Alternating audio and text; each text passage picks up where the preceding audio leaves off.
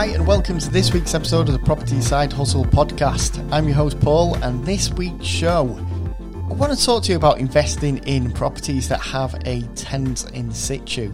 And we'll cover what questions you should be asking and if this type of opportunity is something you should actively search for. I'll also tell you how to easily find the needle in a haystack when it comes to finding these types of properties for sale.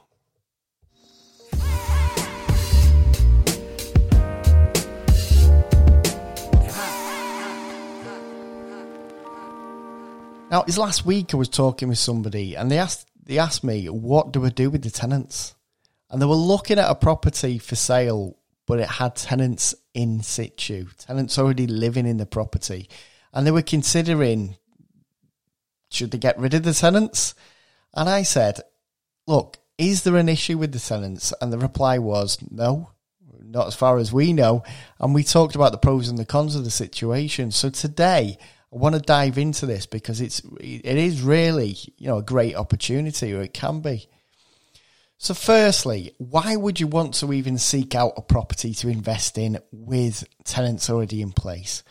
Well, it's very simple. The big bonus is you have a cash flowing property from day one of ownership.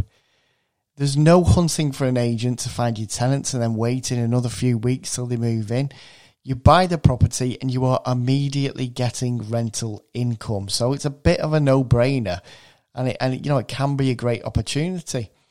But inheriting somebody else's tenants can be a potential minefield, and you might be taking on a bad situation. So what questions and checks should you be making to stop that from happening? Now, there are a few things, but first, you'll want to ask if you can see evidence of the rent being paid on time each month. This way, they're at least paying the rent in the first place, which is always a good start, isn't it, if the tenants are paying. Secondly,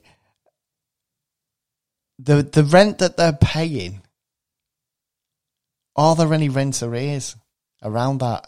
Are there any rent arrears on account for that tenant? They may well be paying the rent right now, but they may well have racked up a few grand in rent arrears in the past. You don't know the full situation. So don't just assume because a tenant's paying the rent, everything's hunky-dory. There could be thousands of pounds worth of rent arrears there. So it's always good to check that one out and just make sure that you're not inheriting a bad tenant. Another question you should ask is the tenant's deposit protected? And if so, what scheme is it lodged with? Because if you do buy the property and you inherit these tenants and you take these tenants on, you're going to need to register yourself with that same deposit scheme where that tenant's deposit is and get a landlord ID so the deposit for your tenant is accessible to you and you can pay them back, etc. You'll want to know also who has been managing the property. Now, if it's an agent, make a note of this and find out what their fees are for managing. As if they're already managing the property and they're doing a good job, then it makes sense, at least initially, to continue that relationship and keep them on board as the managing agent. Another question you need to consider is, was a full property inventory carried out? And if it wasn't, you'll want to get one carried out before you purchase the property. If the property is partly furnished or fully furnished, have PAT tests been carried out on any electrical items? Also, if there's furniture in the property belonging to the landlord, sofas and things like that, does it comply with the fire resistant standards? Now, these are all things that you need to think of. And like I said, it might seem like a minefield and you might think, oh my God, there's so much to it. But at the end of the day, it can be a good opportunity, like I say, because it is cash flowing from day one. But that's why I'm doing this podcast, because there's so much to really think about when you're inheriting somebody else's tenants. Now, the other obvious question regarding tenants is, are they on an AST, a typical assured short hold tenancy agreement? Or is the tenancy now month to month and moved on to a periodic tenancy? Also worth asking how long the current tenants have been in the property. The other big thing is were the tenants provided with a copy of the How to Rent guide when they moved in? And last but not least, regarding tenants, have they requested repairs to be carried out which have not been looked at or carried out at all? Now, the reason being, if a tenant has not been given the How to Rent guide when they moved in and they've asked for repairs since they've been in the property and those repairs haven't been carried out or there hasn't been any sort of resolution there, then that can stop those tenants from being evicted if it goes to court. So I'm talking about worst case scenario here, but it's something to bear in mind just to make sure, everything was done properly when that tenant came on board. So that's the questions regards the tenants out the way, but what about the property itself?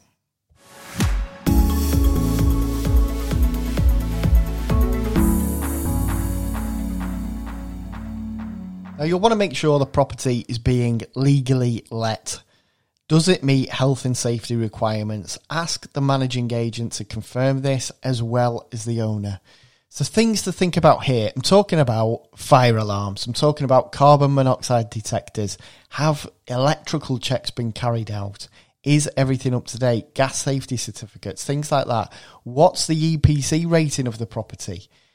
You can download that yourself on the EPC register online if you've got the house number and address. Now, it goes without saying you will want to view the property yourself to see the condition of the property, obviously. And if the tenants are about when you're on the viewing, then ask them, if you can, if it's possible, if there are any outstanding issues with the property. Does anything need fixing or looking at? Have you reported anything? If the property is in a good condition and the property is safe and legal to be let out, then that's another big tick in your favour.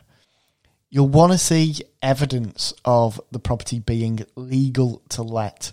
So don't ever just take the owner's word for it, as they may be trying to palm off a bad property or, bad tenants and a bad situation. They may be trying to just get out of a situation and they're trying to palm it off onto yourself. So you need to get this evidence and find out. Don't just take the landlord at face value in these instances, or the vendor, as it were.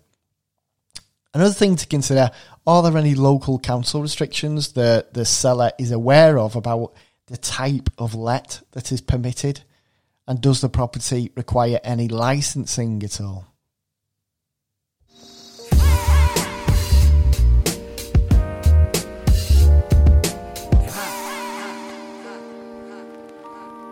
Now, there are some other things to consider, such as when is the rent paid? How is it paid? Who manages that payment? Consider that if you were going to buy the property, consider that exchange and completion happens the same day that the rent is due, or maybe the day before. Otherwise, if you bought the property and the rent had already just been paid, or it had been paid a couple of weeks previous, you'd be having to agree legally then, in the terms of purchase, that the landlord pays you the remainder of that month's rent on the completion. So it's just something to think about.